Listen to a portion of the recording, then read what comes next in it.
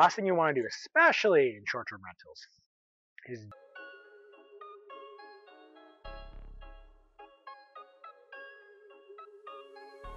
Welcome to Building Wealth Through Real Estate.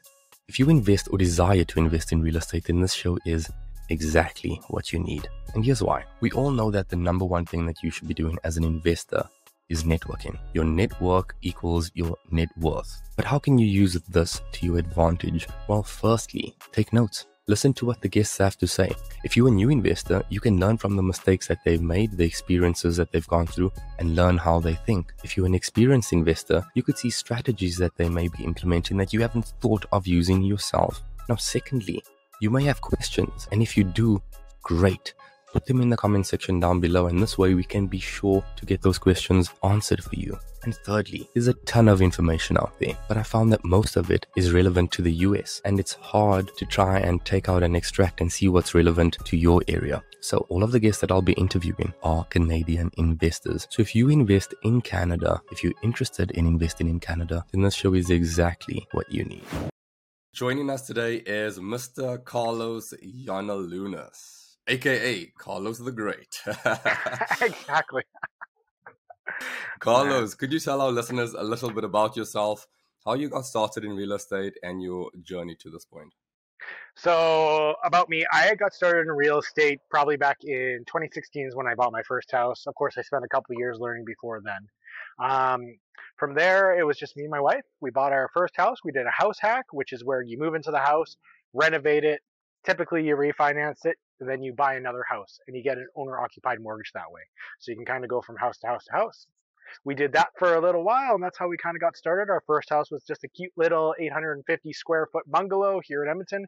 Bungalow is a house where there's a ground floor and then a basement. And it was awesome. We put a basement suite in, and then we, a year later, moved out. So it was a lot of fun. And then from there, we just grew our real estate portfolio little by little. Okay, so you actually started house hacking, and then did you move to like just rental properties, like long-term rentals? When did you switch over to predominantly short-term? Yeah, so initially it was all long-term rentals. We focused on suited homes because you can get people view them as up and down duplexes in some places. Some places they're called suites. We focused on those for a long time, but in about 2017, my mom's condo was underwater. We had a rental market crash here, and she went from collecting $1,800 a month rent down to $1,200. So then she was struggling. So at that time, Airbnb was like just new, barely anyone knew about it. I said, hey, let's try this Airbnb thing. Worst case scenario, you're just as screwed as you were before. Best case scenario, it works. So that's what we did. We went and did that, and we loved it. It took off from there. Eventually the condo board shut us down, but by that time we had already moved on and expanded to different units. Okay, and then I take it you slowly started switching your existing properties to short-term rentals, essentially. Yeah, we switched everything over time. We still have one long-term rental. At this point in time, I'm like, I think I'm just going to sell it just because it's hard to have that in my business model because it's far away and stuff like that. So we're on the fence about that one, doing an agreement for sale on it or something like that. But outside of that, everything else is short-term. Okay, yeah, you the short-term rental guy. How do you recommend, like given our current market, I know a lot of people are interested in short-term rentals. How do you recommend people get started with short-term rentals? The thing that people need to realize is short-term rentals is very different than long-term rentals. It's a completely different business model. Although both things have the same inventory, you're selling time. One of them is selling at retail, one of them is selling wholesale. So with short-term rentals, I always recommend to people to get started small. Start off with something little, like a basement suite or one house or something like that. See if you like it, and if you don't like it, stop. If you do like it, just dive in. That makes sense. Test the waters first, yeah. Where are the most profitable short-term rentals? Like, how do you recommend investors narrow down their search criteria, looking to obtain, more properties that would be best for short-term rentals? So the most profitable short-term rentals are islands in the Bahamas. So right. when you add a factor in how much exactly. So everything else from there is just downhill. So no. The thing with this is I really, when people come up and they ask me where the best place to buy is, it's, you're asking me to tell you market research, to give you a crystal ball, to point you to where it goes. Like it's not the same as long-term rentals. Long-term rentals, essentially, it's always got three different classes. You got the ghetto, which cash flows like crazy, but your management is a pain. You got the middle class areas, which are fantastic. There's less cash flow, but the people typically are better tenants. And then you got rich neighborhoods where oftentimes you're negatively cash flowing, and the people though they don't want anything really to do with you. So it's really difficult for me to say with short-term rentals because it's a supply and demand economy. So um, it's a little more complicated than that as well. It's also on a bell curve. But downtowns of cities, typically there's always demand that's greater than supply. So that'd be my first recommendation, is to look downtowns. The next recommendation is to look for cultural areas. The third recommendation is to look for event venues. So look for those areas when you're picking your Airbnbs. But example here in Edmonton downtown still needs more people or more Airbnbs. White Ave, which is our big cultural area, is completely saturated bloodbath. So if you are not at the top of the market in terms of how your suite looks and how good you're at managing and how good you're marketing, you're losing money because there's a lot of competition there. So the best thing that I recommend to everyone is to go online. There's a guy named Sean Rakujik. He's got a free market analysis course on YouTube. It's just a playlist on YouTube. Go watch that and then do your own market research, because what I tell you might not be the same as it is in 6 months. Yes, yes, absolutely. There's no right answer for that, and it will differ from each individual's marketplace to marketplace. But I love that answer. You broke it down and you differentiated it very nicely between long term and short term rentals, because the scope and the criteria is like completely different. I know you've also mentioned many times before that differentiating your properties is a big factor in getting people to choose your property over the competition. I know you're super hands-on and creative. I mean, hence, look at that table in front there. But what advice do you have for us mere mortals who can't build our own furniture? How can we sort of separate ourselves from the competition? So there's tons of ways to separate yourself from the competition. The first thing you gotta do is you gotta go look what's everyone else doing. If everyone else in your market is doing a modern luxury guest or penthouse suite, then there's no point in you trying to compete in that suite. At the same time, though, if you go look at the market and there's nobody doing rustic, then go do rustic. There's tons of ways to stand out, and it doesn't have to be complicated. The first thing I would recommend is to pick a decor style. There's tons of different decor styles, but at the end of the day, I believe it's like a handful of like choices. You got either rustic or modern. So rustic is wood and iron, modern is stone and chrome. Then you have timeline decor styles. Mid-century modern, 70s are ones people can think of. On the far end, you got traditional, which is like Victorian era, and then you got contemporary, which is what's popular right now. So that's that kind of scale. And then the last one you have is kind of like how busy the place is with color and stuff like that. So on the far side, you got minimalism, Yes. which is on its way out. And then on the opposite side, you technically have maximalism, which was only popular for like 6 months. But you have things like, yeah, you got things like bohemian, like true boho, which is just an organized mess. So, and that's full of vibrance and colors and everything, whereas minimalism is very much no colors. So, kind of those are the three scales I tell people to learn about a little bit. There's tons of videos on YouTube. Once you get the basics down of picking of the different decor styles, like it'll take you like half an hour, 20 minutes to learn it all. You'll be able to go in and look and say, oh, I see that. That place is like distressed wood and black iron. That's a rustic house. Oh, I see that place. It's all geometric shapes and um, lots of marble. That's modern. And so you can then go and say, hey, what can I do to stand out in the competition? What kind of decor style is missing that I think would pop compared to the competition? And then the next thing I would recommend is, if once you've decided you like Airbnbs, is to pick unique themes. So my most popular one right now is our crystal The and crystal. gemstone themed I Airbnb. love that one. Yeah, I know. It's amazing. Um, the challenge with the crystal is that it was very much a lot of things I made by hand myself. I made tables that no one else in the world has ever made before. I did a whole bunch of stuff to make myself stand out that way. So that's not for everybody. However, another one I'm doing is a boho themed one that's really emphasis on plants. So I'm calling it the Bohemian Garden. Um, that one, all it is just getting a ton of fake plants and making it look nice. So that's something that anybody could do. Yeah. So you're not gonna be able to do it better than me, but there was a guy I know who did a unicorn themed Airbnb. All the blankets had unicorns on them. All the things like there was unicorn bathrobes, unicorn everything, and it was super popular. Unfortunately, it got too popular, which is sometimes a problem when it starts taking off your neighbors. But it was super duper popular and it exploded.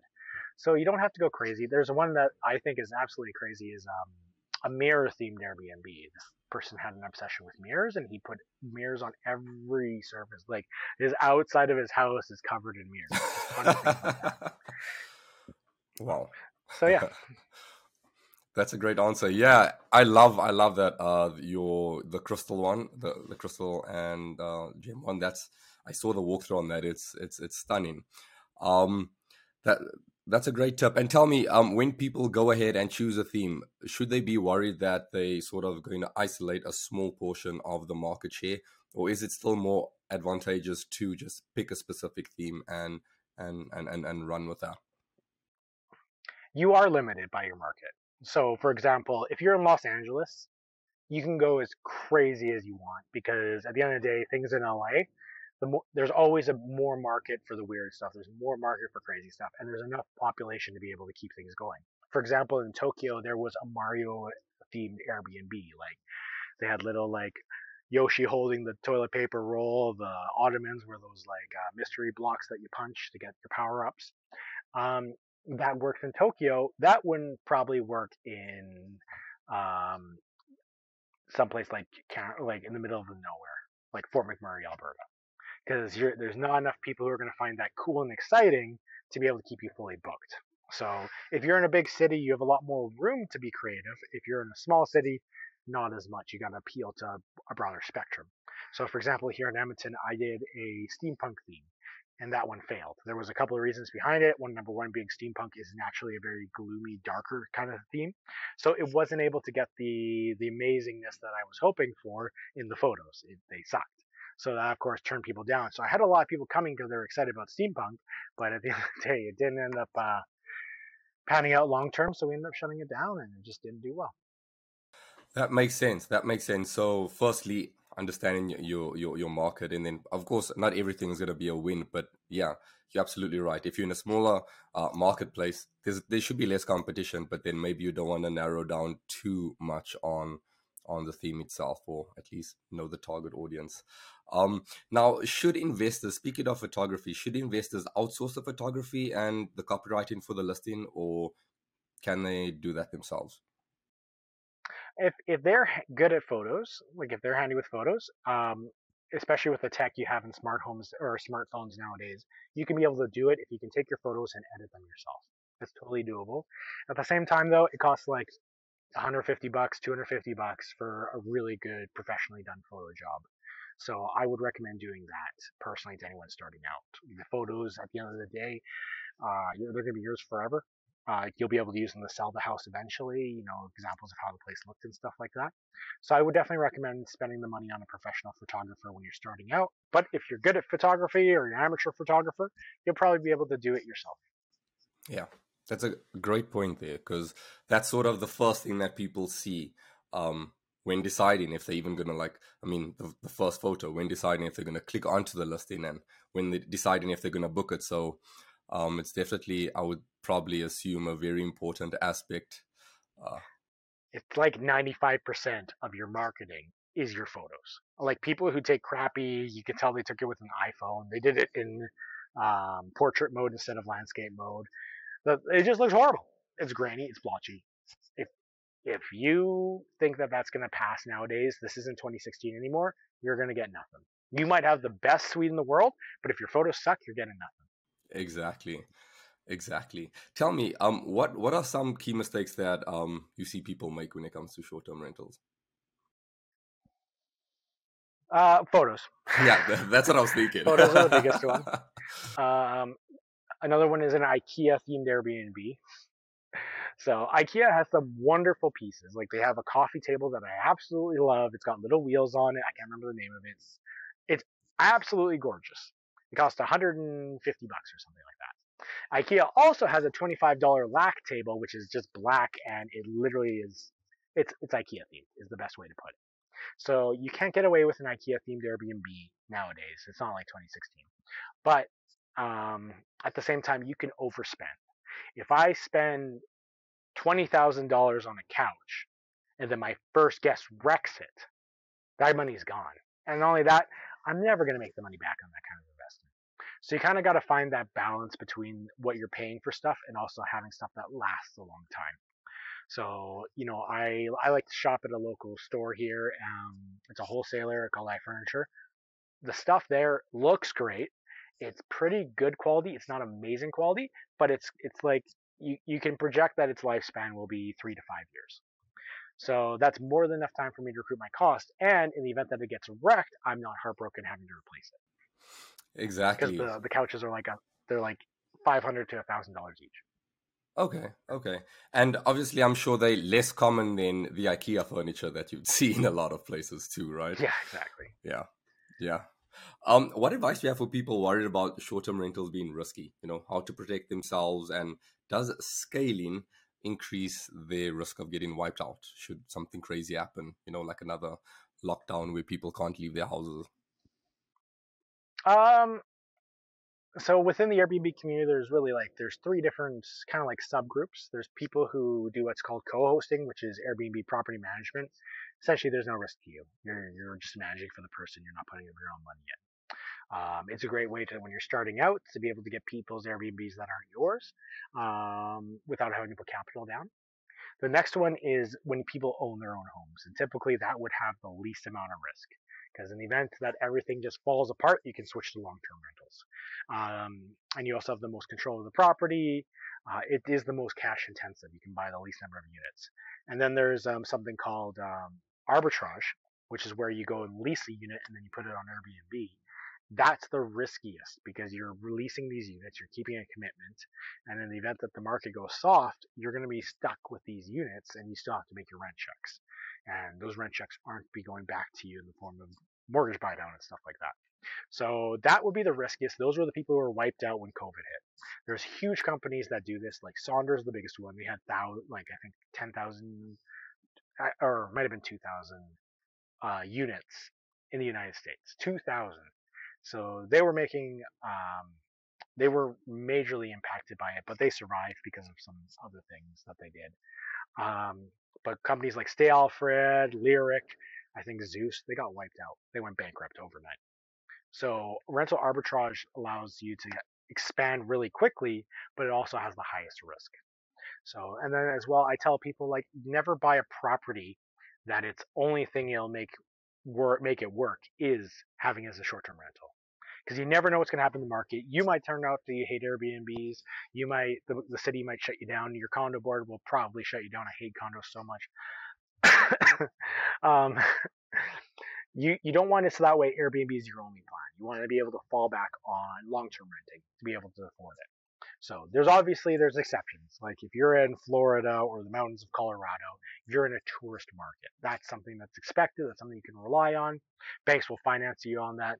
But if you're in the Red Deer, Alberta, or Brandon, Manitoba, you want to make sure you have a backup plan. Yes. I know I've heard you say that before, and I was waiting for that to come. And exactly, if you have if you can work for a long-term rental and short-term rental, then I mean, it's just as risky as investing in a rental property, really, right? If you have the option to just switch it back anyway. So, um, I sort of know the answer to this question, but I looked into like the top most asked questions on short-term rentals just to see like what people are really interested in learning. And one of them is short-term rental income, is it passive? What are your thoughts on this? So I hate to break everyone's heart. There's no such thing as passive income. Nothing anywhere is passive. Yeah. Even stock dividends are not passive. Just watch the market fall down, and you'll realize how not passive they are as your stress goes through the roof. Short-term rentals are a very different kind of game. So if with short-term rentals, you need to be constantly having customer service, responding to your guests, making the bookings, telling them how to check in and stuff like that. You need to have people coming, you yourself or somebody you hire, cleaning the place behind your guests, making sure everything's good. Maintenance still needs to be done. All these things need to be coordinated. And for example, in the summertime, you'll have like a 5 hour window to have all your cleaning and repairs done. It's not at all passive. But the difference between short-term and long-term rentals is short-term rentals is easily scalable in terms of hiring people to do stuff. So with long-term rentals, there's the rule of 80, which means you typically need 80 doors to be able to afford an in-house property manager and in-house maintenance person and have enough work for them to work full time. Most people in long-term rentals can self-manage 10 to 20 doors. So there's this big gap between 20 to 80 where people find themselves stuck. They either get to like 35 and they're overwhelmed and they can't do anything and they can't really afford as much because they can't afford a property manager, or they're doing the mad scramble to get there as fast as to 80 as fast as possible. So those are the kind of like the two people that you see in long-term rentals. In short-term rentals, as soon as I have 3 to 5 units, I can afford a housekeeper, which is like the biggest labor thing. An in-house housekeeper that I pay by the hour, and it's way cheaper than hiring somebody out. The next thing that happens is once I hit 10 doors, I can typically afford an in-house manager to be able to take care of all the properties and stuff like that. So that's way smaller of a level because you have higher cash flow to be able to afford these things than if you're just doing long-term rentals. So in a way, it's quicker to be able for me to exit myself out of the business, but also it's way more work to do upfront. Yes, yes. And I've also heard you say that short-term rentals is the hospitality business. It's not the same like long-term rental. So I think if people can understand that going in, they'll just better prepare themselves for it. But I think that's a common thing is people are looking for where's that passive income, you know? Where's that money when I sleep? Yeah. Well, most people aren't sleeping when they have passive income. So. Yeah, yeah. Yeah. Tell me what sort of software are you using to run your short-term rental business? None. None? Really? None. Honestly, like when it comes to market research, I mean, everyone talks about AirDNA, and I don't have any real problems with them, but they're not my first choice. Wheelhouse would be my first choice. I don't even use them.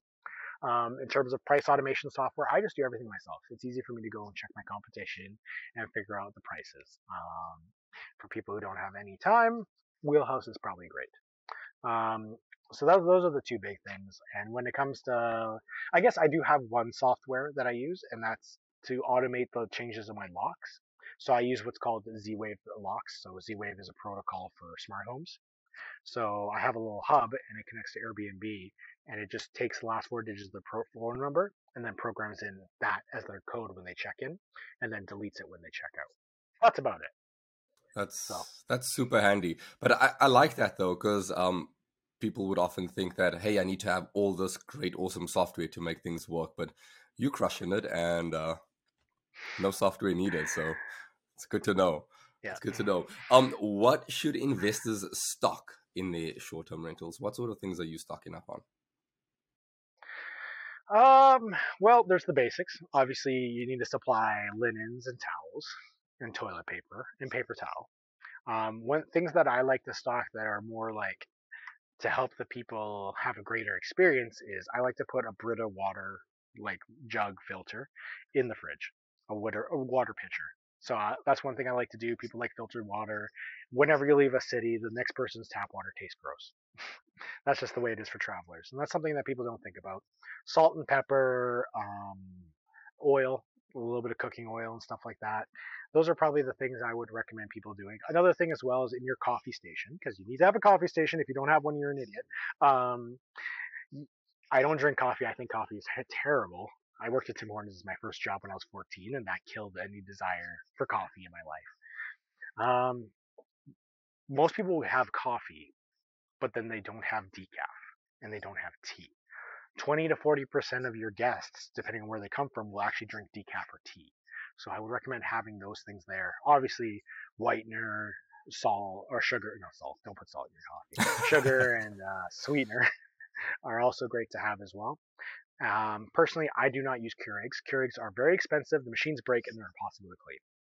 So I just use drip coffee makers, and I always have on the side a little French press for people who bring their own beans and stuff. Great advice there.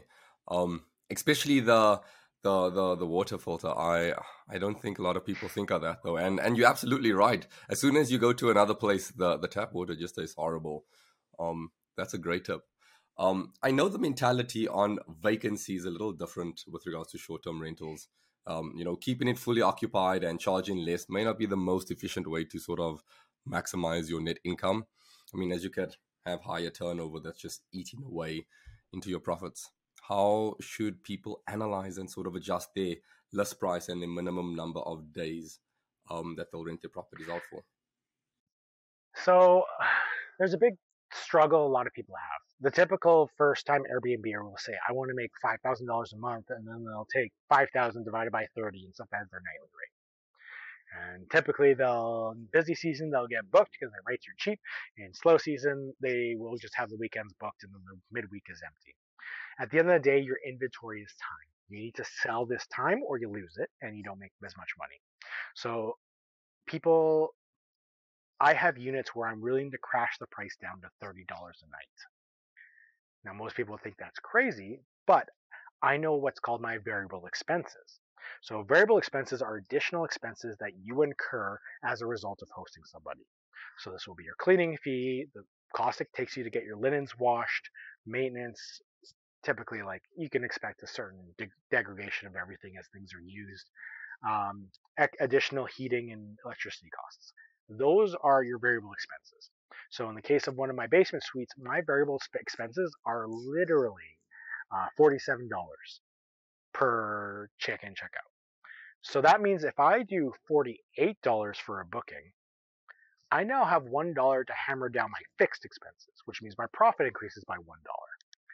So if I, for example, have, my weekends are all booked, my midweeks are not getting booked, and I literally put it like $5 above my variable expense rate. $5 times 5 days times 4 weeks, that's $100. That's $100 extra cash flow in your pocket in 1 month. And that's a really easy thing to do. But most people are saying, well, like I don't want to go too low, I don't want to be too cheap. And at the end of the day, I'm like, no, you want to be booked. If that time is not going to sell for more than $40, then you want to make sure that you get that time at the highest rate you can each night. So there's other strategies as well. Some people like to have a higher rates, but then they have deeper discounts the longer you book. So then they reduce their variable expenses because more days are having per cleaning essentially, and then they get a longer term booking at a little bit of a lower rate, but they get more occupancy. So there's a ton of different ways to strategize to do it. But at the end of the day, you want every day to be booked. You want to have someone every single day. Otherwise, that inventory is gone. You cannot charge for it again. Absolutely. I love that advice though. I like that with, knowing your variable costs, because anything above that, you're making a profit. And that way you could sort of know your range that works for you. So you can, have the property filled and you know what your cutoff is, where it's like, it doesn't make sense having people in here because it's not covering the cost. Yeah, I love that advice. People can sort of find the right price that works for them, given the competition and given their specific costs. Now, I think having the right systems in place to suit your current position is a key factor in sort of maximizing your profits and time. That being said, when and how? Now, I know you've touched on this. When and how should people like adjust their systems as they scale up? So you said having 3 units, you can sort of start to hire sort of in-house cleaners and that sort of thing. How have you sort of adjusted and as you've adjusted your systems as you've scaled up your properties? Because if I'm not mistaken, I think you have about a dozen properties now. Yeah. Okay. the way it works for us is we have two cleaning teams because also our business model is shifting. We're going towards bigger houses just because we happen to accidentally get into that market. Um, so I have a cleaning team which is for my small properties and a cleaning team which is for my big properties. So they, with a big property, I had to adjust. A big property, it takes 8 man hours to clean, but I only have like 5 hour window. So I have to have multiple cleaners who essentially work 1 or 2 days a week, as opposed to my small properties, which is like an hour cleaning multiple times a week. So it's a little bit of a different thing, and you have to kind of like figure out. I had a really good discussion with a guy who is really good at automation. He finds one job that he can outsource and he finds somebody to do it. And it can be as simple as somebody handling leads, somebody handling a bunch of different things. Whatever job is taking up a big chunk of your time, you need to find some way to either automate that or to outsource it. And thankfully, with things like short-term rentals, it's super easy to automate everything. Um, but I think the biggest challenge at the end of the day will be for me is like finding some way to automate expansion. I can't do that yet, and that's what takes up the most of my time. What other advice do you have for investors to ensure that they give them that best chance of succeeding now when it comes to with regards to short-term rentals? Now, I know you've probably touched on all of this. I feel like the advice that you've given to this point is probably good enough. But is there anything that you want to add? I mean, find a theme, differentiate yourself, have good photos for your listing. Make sure the property can work as a long-term and short-term. So if you need to fall back onto long-term rental, you can. Is there anything else that you want to add in there that could sort of just help increase the odds? Honestly, if once you know you like to do Airbnbs, I suggest ramping up to 5 units. Okay. Because at the end of the day, then you can have your own house cleaners. Cleaning is your biggest variable expense. If you're there's kind of like 3 phases. When you first start out, you're doing it yourself, so your cleaning fee is essentially just put in your pocket. Then when you're like small, you end up having to outsource the cleaning. And for example, in this market here, you would pay anywhere from $45 to $90 to clean a 1 bedroom here. So then eventually, when you hire your own house cleaners, then your cleaning expenses drop. Now I pay anywhere from $25 to $50 a cleaning. So essentially cuts in half. So that'd be the first thing is like if you're gonna go scale up, then scale up. Go to 5 at least. Go to 6, 7 at least. So that way you can have enough thing that you can take away housekeeping from your plate. Um, when it comes to Airbnbs, like I said, it's on a bell curve. So for those of you who don't know what a bell curve is, it's the majority of things fit in the 50th percentile. Then there's the bottom 10%, and then the top 10%. So the top 10% of Airbnbs, they'll always be booked, essentially. They'll always have the most bookings. People will book them first. Then when that one's booked, you go down the percentiles eventually until you get to the average and then eventually to the crappy. So when it comes to picking a property to do for short-term rentals, you need to have one of the. When it comes to picking properties for short-term rentals, you need to have 4 things in mind. You're going to be judged based on what your property's location is. There's not much you can do to change that. So when you buy that property, make sure it's in the location that does well. Like I said, downtown Edmonton, tons of bookings. West Edmonton Mall, you're competing with hotels. You're competing with the Fantasyland Hotel, which has decor themed rooms and stuff like that. It's a tough competition. You got to decide if that's a market you want to get into. On the flip side, when I opened up a big house in Sherwood Park, at the time I was the only person there. There was like one other booking for a basement suite. So I was in a really great position to be a big fish in a small pond. So, and to this day, that property is still one of the best performers in all of Edmonton. So you pick your location wisely. So, and downtown isn't the only gem. There's always other gems. There's other places. Essentially, wherever you see hotels setting up, that's a gem location. So you got to find those gem locations where hotels can't set up. The next one would be your amenities. So those are typically things that are a little bit more fixed or are a little bit more expensive to put in. So for example, how many bedrooms you have is an amenity. If you're an 8-bedroom house, you're going to be able to charge different rates than if you're a studio apartment. If you have a hot tub, you're going to get all the bookings, but you got to decide if you want to deal with the people who book for hot tubs. If you have a fireplace, that's going to attract people. So if your place has a fireplace built into it, that's going to get a different group of people. If you have granite countertops, that's going to attract different people than if you have cheapo laminate countertops. So these kind of factors are things you got to figure out for your amenities, um, and what's going to be the best thing. Like I said, a hot tub will get you 99% occupancy overnight. Um, Having a fireplace might increase your occupancy by 5%.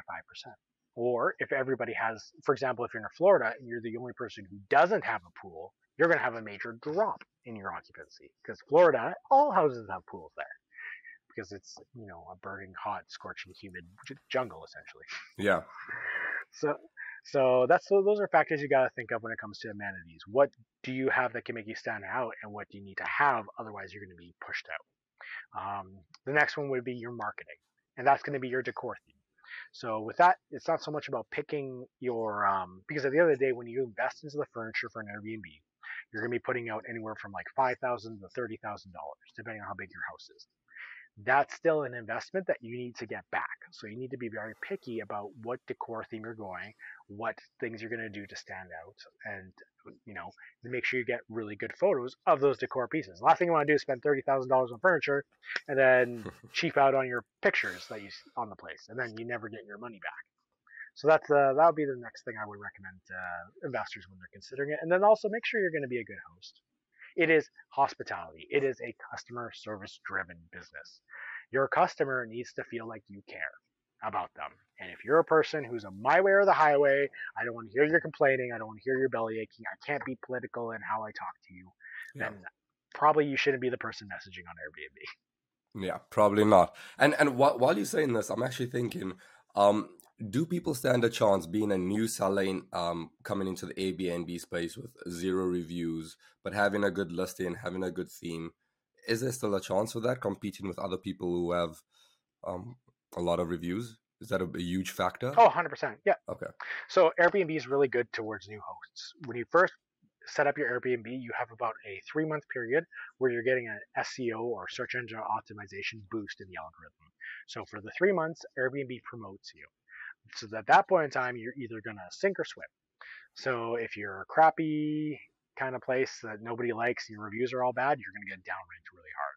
Yeah. And eventually, Airbnb will kind of figure out where to put you in the recommendations. So it's really easy for new hosts to get in. Superhost is decided quarterly, so it doesn't take very long for you to get the superhost status. That's a big thing that it's a big thing that some people care about, some people don't. Some people think it's worth a lot. Other people think it doesn't matter anymore. Either way, if you're not being a superhost, you're probably making some mistakes. Good to know. Good to know. Now, I know one of the things you said was that people should try and scale up as fast as they can to that specific point, so that they can, outsource and perhaps decrease some of their costs. One thought just popped in my mind for there's a specific group or genre of people that like dabbling in a lot of things. Let's do some short term, let's do some long term, let's do a whole bunch of these different strategies.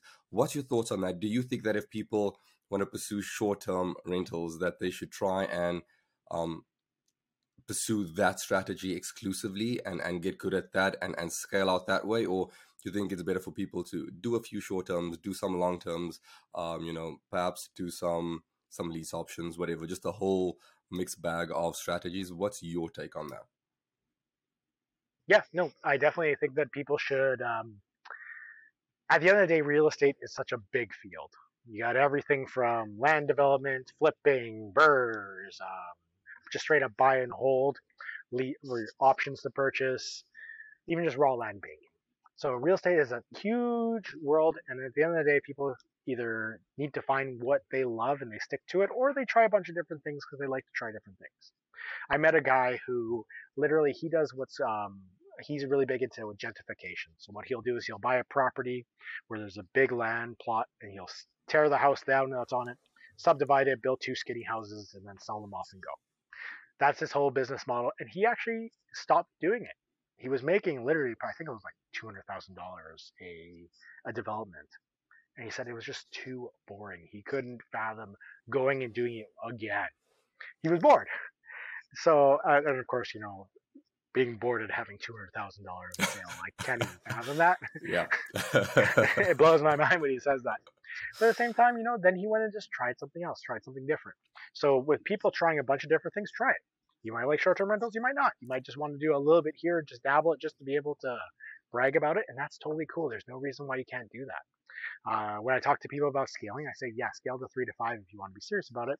At the same time, if you're okay with cleaning 3 units, or your profit margin is big enough that you can afford um, contractor rates, then go for it. But at the end of the day, my recommendations are just what I would do and what I suggest to other people. At the same time, you're free to go and make your Airbnb business as small or as big as possible that makes you happy. Because if you're miserable, like last thing you want to do, especially in short-term rentals, is do it because you just want the money. Because Yeah. you're going to be burnt out and miserable so fast. Long-term rental landlords, you get a bad tenant. Eventually, you deal with whining for a year. You get them out, and then you get a good tenant, and life is good again.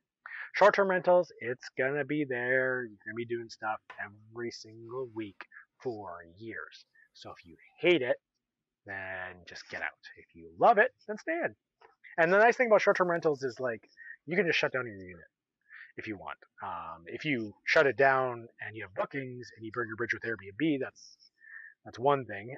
But if you say I'm not taking any more bookings after um, like for example for us September 31st we shut down 3 units downtown Edmonton because it's going into slow season. They were underperformers. We weren't going to keep them through slow season because they become a pain to manage, so we just didn't have any bookings after September 31st. We wrapped up that lease agreement, gave it back to the building, and then we took the furniture out, and that was it. We shut those down. So that's something you can do with short-term rentals. Is it's really easy to wrap it up. You don't have to wait for your tenants to leave. At the end of the day, you can shut it down instantly if you want, and if you have to do that many cancellations, Airbnb will not love you anymore. So then you have options. Speaking of which, that there was rental arbitrage, right? Yeah, those units were arbitrage. Okay, so how do you go about sort of balancing your portfolio? Because like you touched on early on in the episode, arbitrage is a quick way to scale. It's the riskiest way, of course. What's your specific take on finding that balance between the units you own and then your arbitrage units, and using that to scale, but trying to stay in a position that you sort of okay with that level of risk? How should people evaluate that for their own personal standards? Um, there's also ways that arbitrage is less risky because essentially you only have to survive 1 year and then you can get out of it, kind of thing. With arbitrage, so with if I could, I wouldn't have any more arbitrage units because the time that we got them back in 2020, things went really, really good for a little bit, then they went bad, then they went good with all the lockdowns and stuff like that. We we got it, and for a while there, arbitrage was, or sorry, like studio apartments, 1 bedroom, 2 bedroom apartments, were doing better than big units were for an ROI, and so it worked for a while. Now the market got saturated, so now their revenues down. Now they're not performing as well.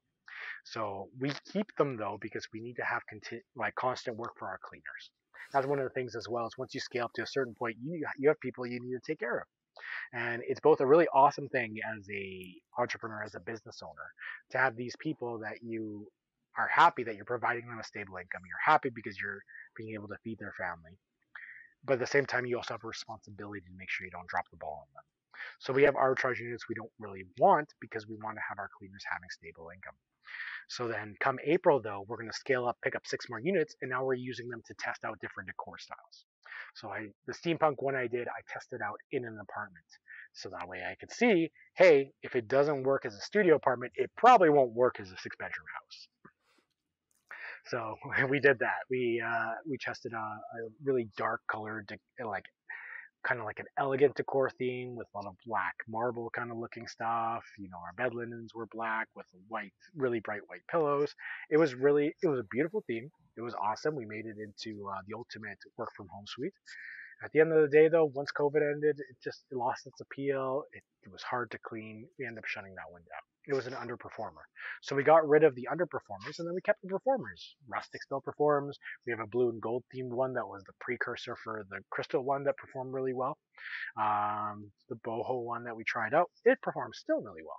So we keep the performers because there's no reason to get rid of a performing asset as well. So that's a little bit how our strategy is currently working with arbitrage.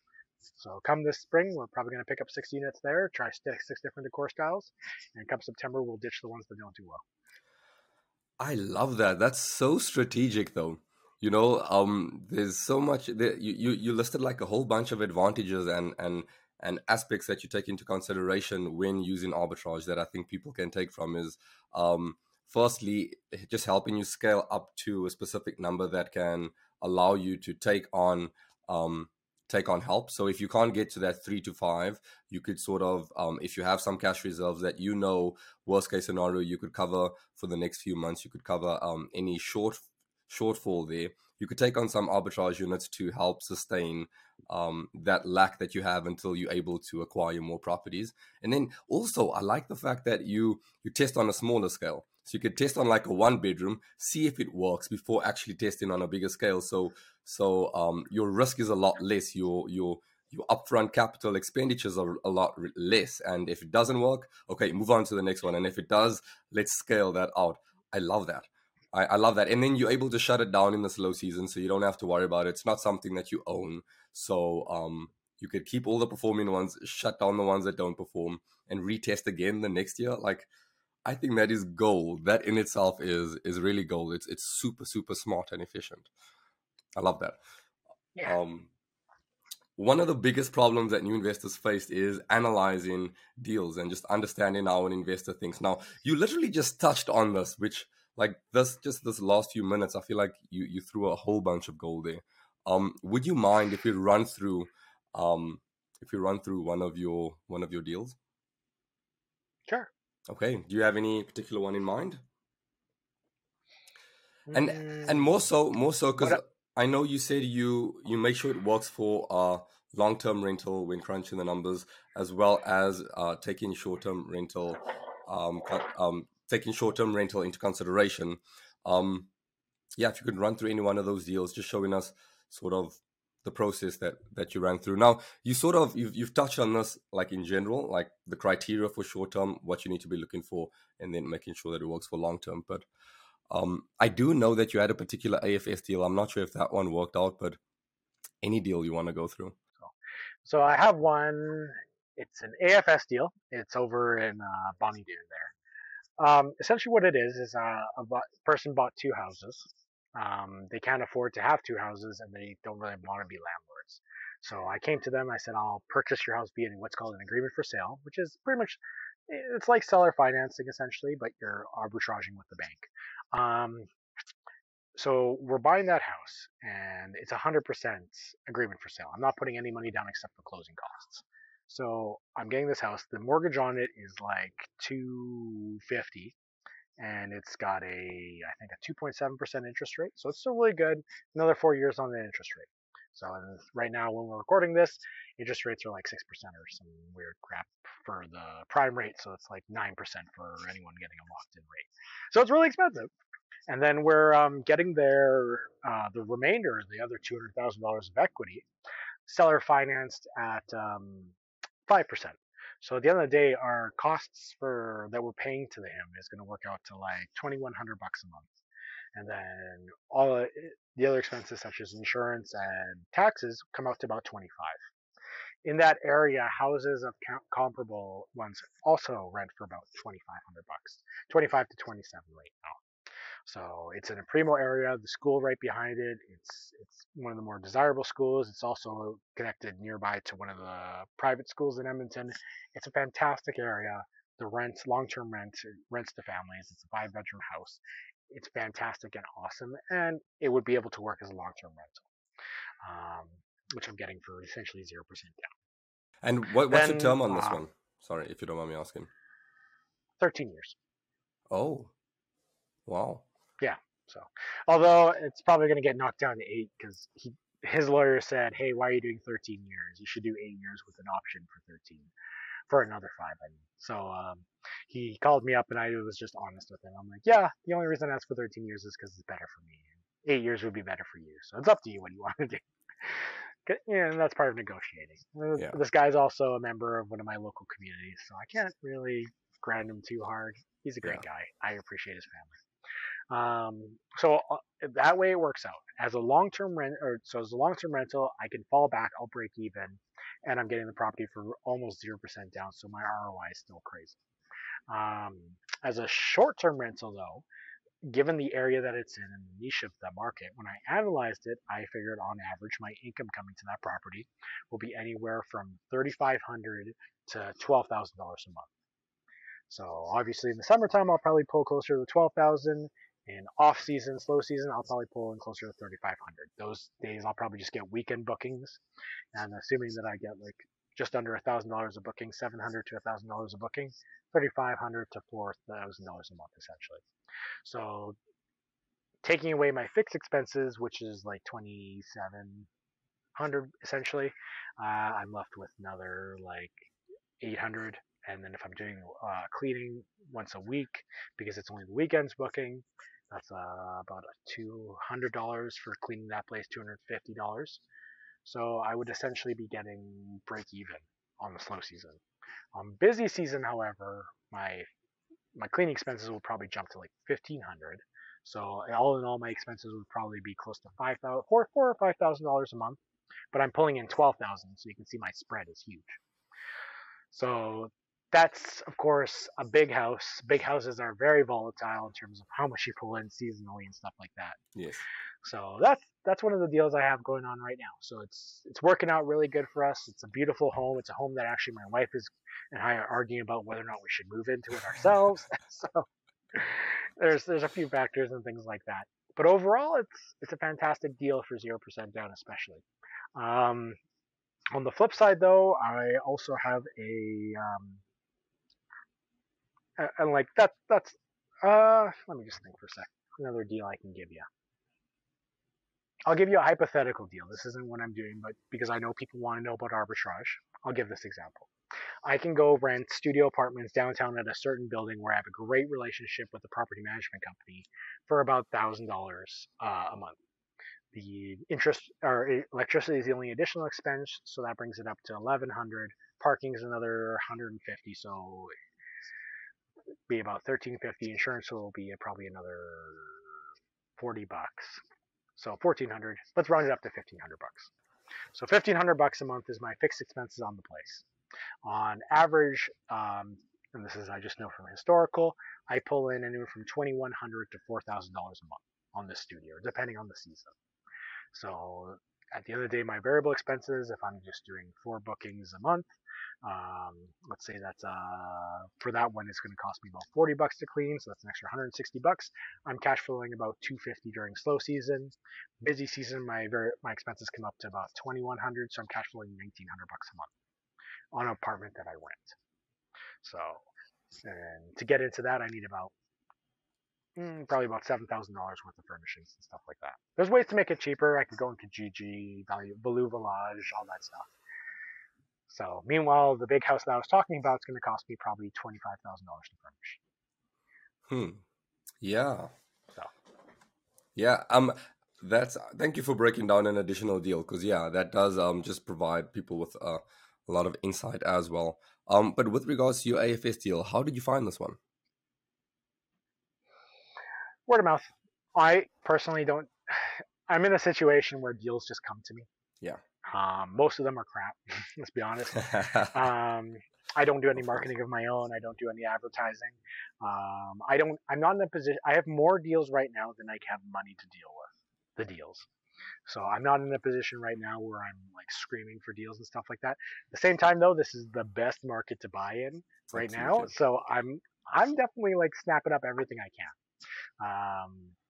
So that's word of mouth. I've developed a reputation in the local community over since I started off in 2016. Back in those days, Rain was kind of like in the bad boy box. Mogul was just starting out. Tilt Property Group was the cool new kid on the block. So it was a different world. I got into that world and I developed a reputation there, just as a typical real estate investor. Yeah. COVID hit, and by that time I had shifted over into Airbnbs.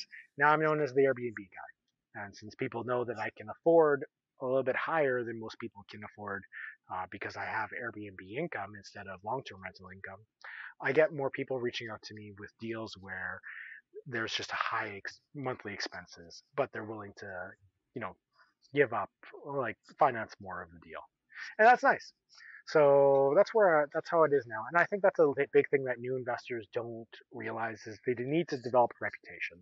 They need to find some way to stand out. I just happen to stand out because I'm an Airbnb guy, but at the same time, I did things strategically to make myself stand out even back in the old days. One thing I do is I have a fancy tie knot. I I always saw that. have this Yeah. little knot, and it's just enough so people recognize me and stuff like that. I naturally have a very bubbly personality. I made business cards that look like Monopoly cards. So I don't think I've ever showed you, but yeah, my No. business cards when I actually used to hand them out, I copied the Monopoly property deed cards, and I Yeah. just made them look like that. And so I do little things like that to be noticed and stand out, and then work on developing a reputation of doing at the time burrs. So people would come to me every so often with a burr strategy and stuff like that. So for people who are just starting out, find a niche that you can own in, and then do things to advertise yourself. You don't have to go crazy. Starting a podcast, for example, is a fantastic way to do it. I don't recommend it to somebody who hasn't bought a deal yet, but you Yeah. can record your first deal, make videos about your first property analysis, make videos about your flips that you're doing, all the stages of the way. I mean, like TikTok's all the rage. I hate TikTok, but it's all the rage right now. Yeah.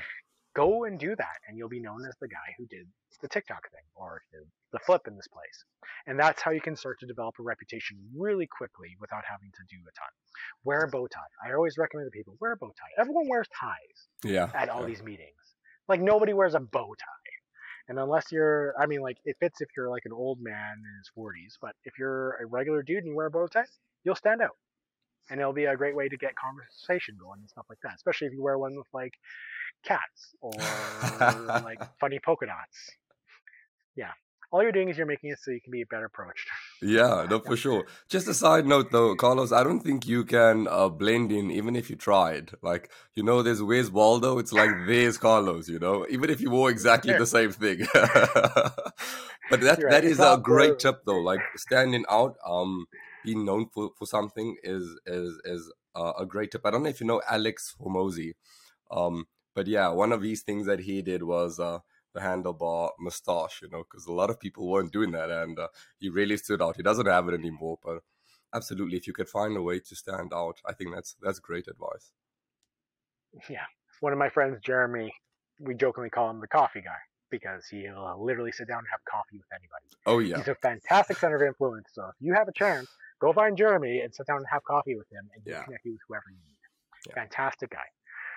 There's tons of great people. Well, like it's an amazing, easy world to branch into because real estate investors on a whole are great people. They're awesome. There's a couple sharks kicking around, and ask around, and you'll eventually know who they are. But overall, people are awesome, and they're super open and willing to help you out. yeah, exactly. If anyone listening wants to know where they could find Jeremy, like my first podcast was with Jeremy, so I'm sure you can find it on my channel. I have his contact info in the description there. He has a podcast himself. Yeah, reach out to Jeremy.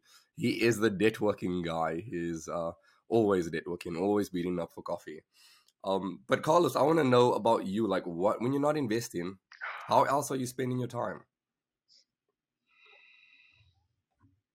That's a good question. How am I spending my time these days? Well, of course, I'm a dad.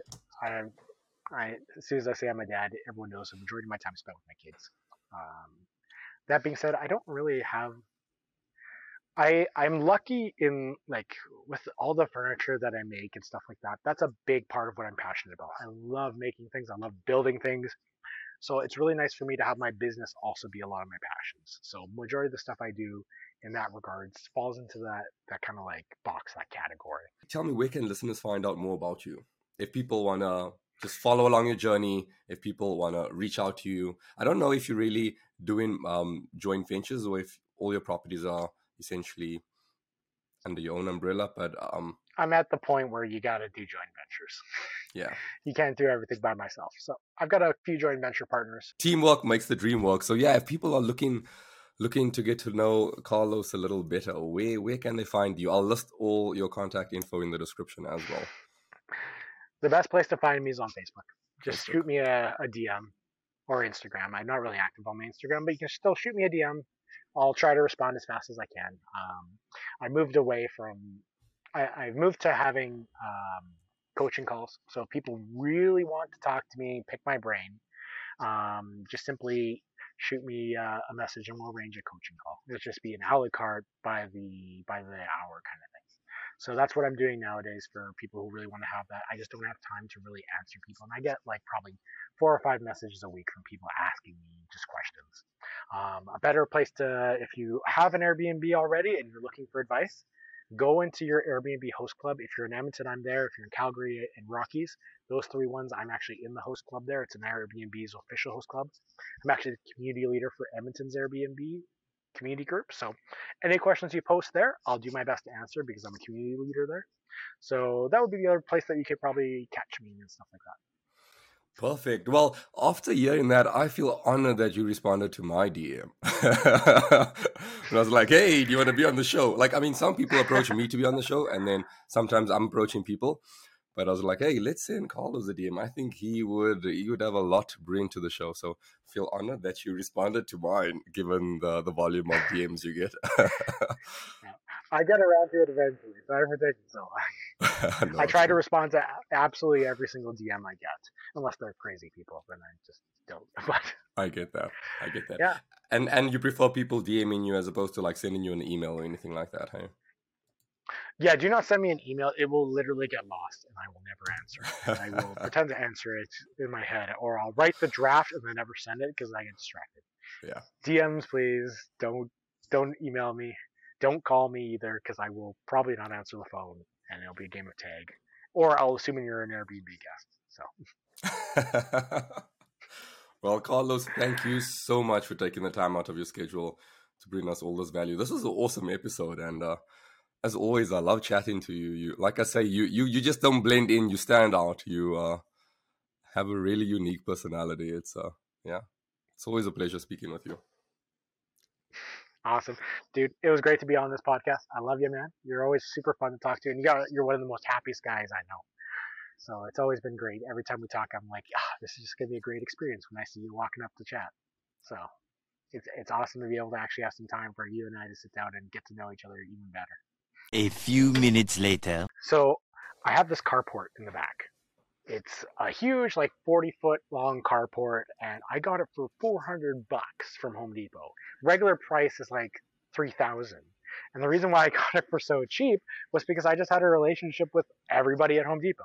I've been going to the same Home Depot probably for like 4 years now. Sometimes like multiple days, like almost every day of a week when I'm doing big renovations and stuff like that. But I would go in, I'd say hi. I got to know the Pro Desk people, by the way. Pro Desk is where you want to make your initial relationships. Cashiers can't do nothing. Pro Desk can do like everything. And then I get to know them, laugh with them, and then I'd start meeting the managers, getting to know the managers, and becoming friends with the managers enough. So over time, I'm the Home Depot that I go to all the time. I literally know everyone in that store by name. They all know me. They know my kids. They know everything. And then I have a reputation of being like, hey, I notice you have a bunch of these on clearance items. Like, what's the last thing I bought? Like a bunch of screwdrivers, like the multi-bit screwdrivers. Yeah. And I was like, perfect. I can have one of these and put one in every single one of my suites in the storage room, so that way my cleaners can make repairs easy. So there was like 12 of them left, and I said it was showing regular price $20, on clearance $8, and it had been on clearance for like a month. I went up to the manager and I was just like, hey, I will buy all of these for $3 each. And he looked at me, hemmed and he hawed. He's like, well, can you do $4 each? I'm like, I can do $4 each, but I also want that box of extension, like 8 extension cords. Can I get those for like $2 each? And he gave them to me. What? I literally got, and those extension cords were regular price $20. And that's the thing, because in this case, I am doing him a favor because the store that I go to is a smaller size store. So for them, space is at a premium. He doesn't want to cut a deal with one item or 2 items. If I could take the full inventory, he loves me. So like I remember I went to one other store that also had the same extension cord on sale, and they had 100. And I said, I will buy all of these extension cords for $2 each. And then they made me pay $3 each, and I bought like essentially like I think it was like 75 15-foot long extension cords for $3 a pop. I use them. I don't buy things that I won't use. I buy things that I know I will use. Yeah. So in extension cords, I go through them like nuts. But by developing that relationship over the years, eventually it comes to a point when there's a one-off item like that carport, and he had reduced the price down to $1,000. It was not moving. It was an online return. He hated it because it was ugly and it was taking up the middle of his aisle. I waited until it didn't sell. You want, like, if it's something you really, really need, you can go and you could probably do a little bit of a discount, but I wanted to get this for really cheap. So I waited till it had been sitting there for about 3 weeks. And then I said to him, hey, if you want me to take this off your hands, I will literally take it off your hands. And I'm like, can you cut me a deal? Can you do like 400? And he looked at me and he's like, Carlos, honestly, I hate this thing so much. I shouldn't do it for 400, but we love you. So we'll give it to you for 400. Wow. And so I got this giant carport, and it's the size of probably like two storage units. And so I'm able to stuff all my excess furniture in there. And that comes from developing a relationship with your distributors. Windsor Plywood, for example, that's where I get all my epoxy from. I know all the Windsor Plywood people by name. I walk in there and I laugh with them. I joke with them. I've been coming there for years. I'm known as the epoxy guy. I show them pictures of what I do with epoxy. I do all this socialization. They love it. They love being treated like people, and I'm asking their opinion on stuff like that. And so I get like pretty decent discounts on epoxy. It's not like 70% off. It's like 10 to 15% off, but it's a huge deal when it comes to things like epoxy, where the markup isn't that big. Yeah. And then likewise as well, when I went there was a slab of wood. I'm making this giant river table. The slab is actually in the shape of the province of Alberta, so it's going to be absolutely perfect planning to do. Yeah. But I told them, I'm like, hey, I'm not sure if I'm going to buy this. I need to talk with my JV partner because it's a big expense. It was going to be like $1,200. So I'm like, I'm going to talk to my JV partner and come back. And they're like, okay. Literally, right after I left, another guy walked in and said, hey, I've been waiting for 3 years to save up. I'd like to buy that slab because the slab had been there for years. He's like, I'd like to buy that slab. And the guy, because of my relationship with them, said, sorry, man, it's sold. And the guy's like, what? And he's like, yeah, it's sold. I'm sorry. The guy, if he doesn't buy it, I'll let you know. But he's coming back Monday. So lo and behold, I come back Monday, and I'm like, yep, I'm good to sell or good to buy it. And he's like, perfect. He's like, the other guy came in, and I told him it sold the day before. And he was willing to hold it for me in the event that I wanted to buy it because of the relationship I had with him. Meanwhile, the other guy, he just told him, I'm sorry.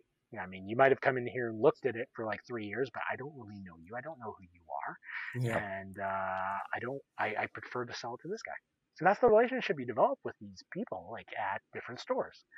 And then like as well, like you can get, and I think the best example would be, and like even if people seem like jerks, there's ways to get into people's hearts. My mom used to have this relationship with the Home Depot. She got in a yelling match with one of the managers there. She wanted 18 months interest free.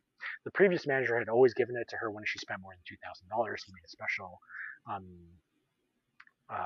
exception, so she get 18 months interest free. This new manager was very much by the book, and she was saying no. They got into a literal yelling match, and eventually she gave it to her. But at that point in time, my mom was like, I'm done. I'm not coming here ever again. I'm so sick of this place. Carlos, you can do all the purchases. Well, now I'm walking to the store. This lady already pre-hates me because I was there the whole time. So I'm like, well, how am I going to get into this like lady's heart and make her not hate me? Yeah. How can I make her day better?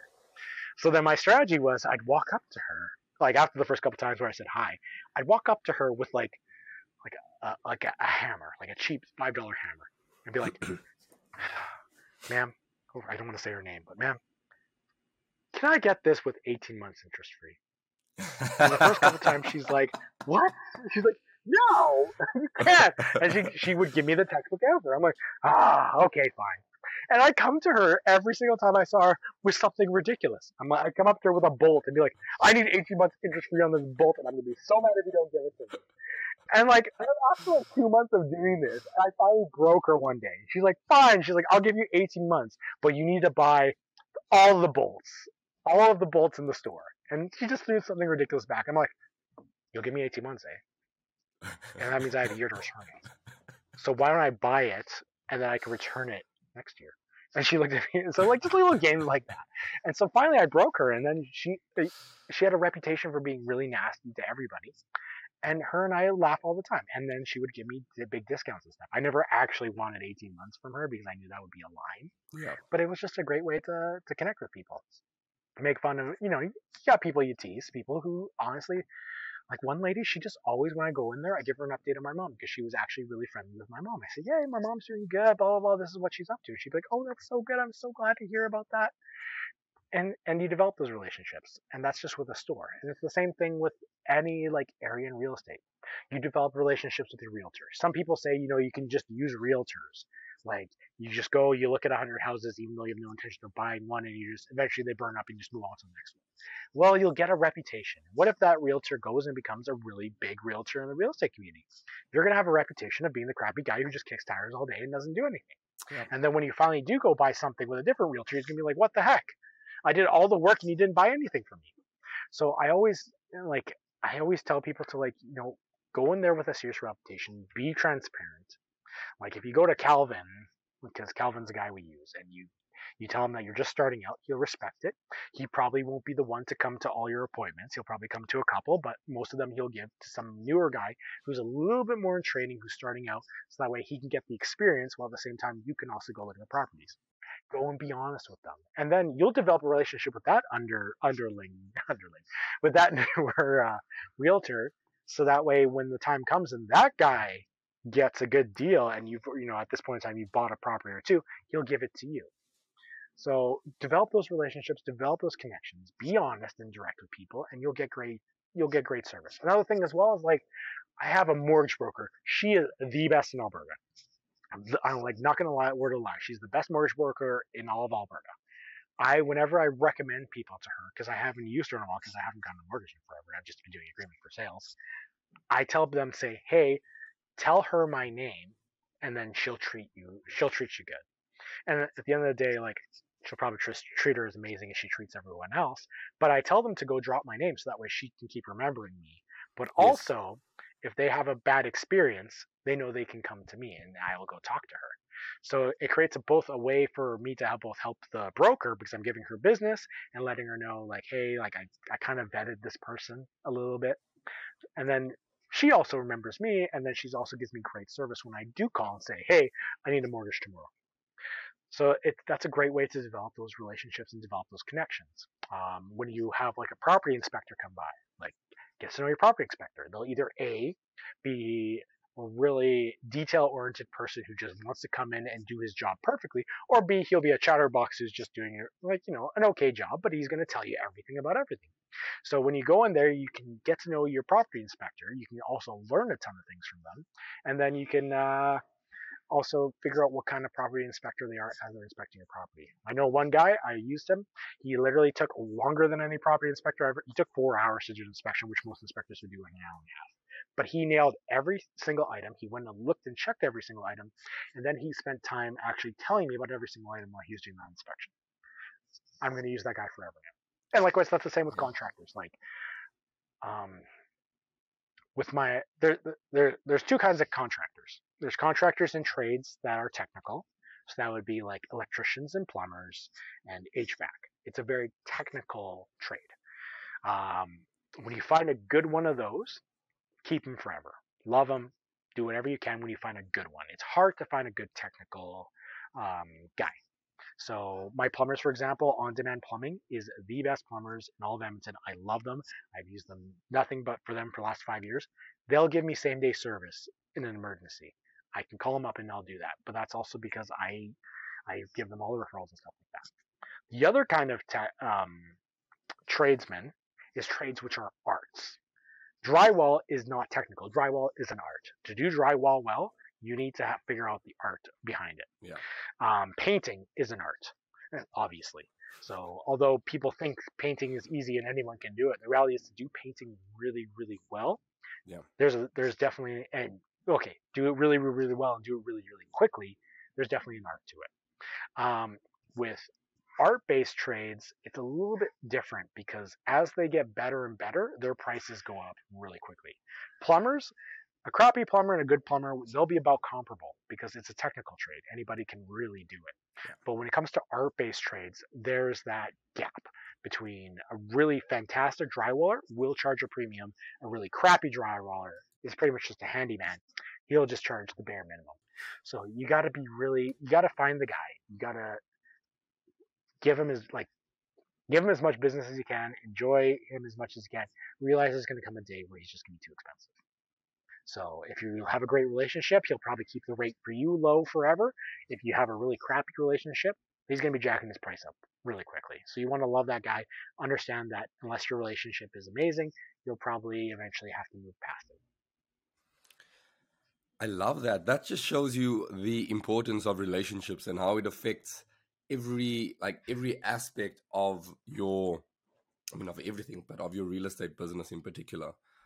You've just given so many examples on how your relationship was key to it all. So I love that. And I'm shocked that you got away with that much of a discount. I feel like, wow, I didn't even know that was possible, to be honest.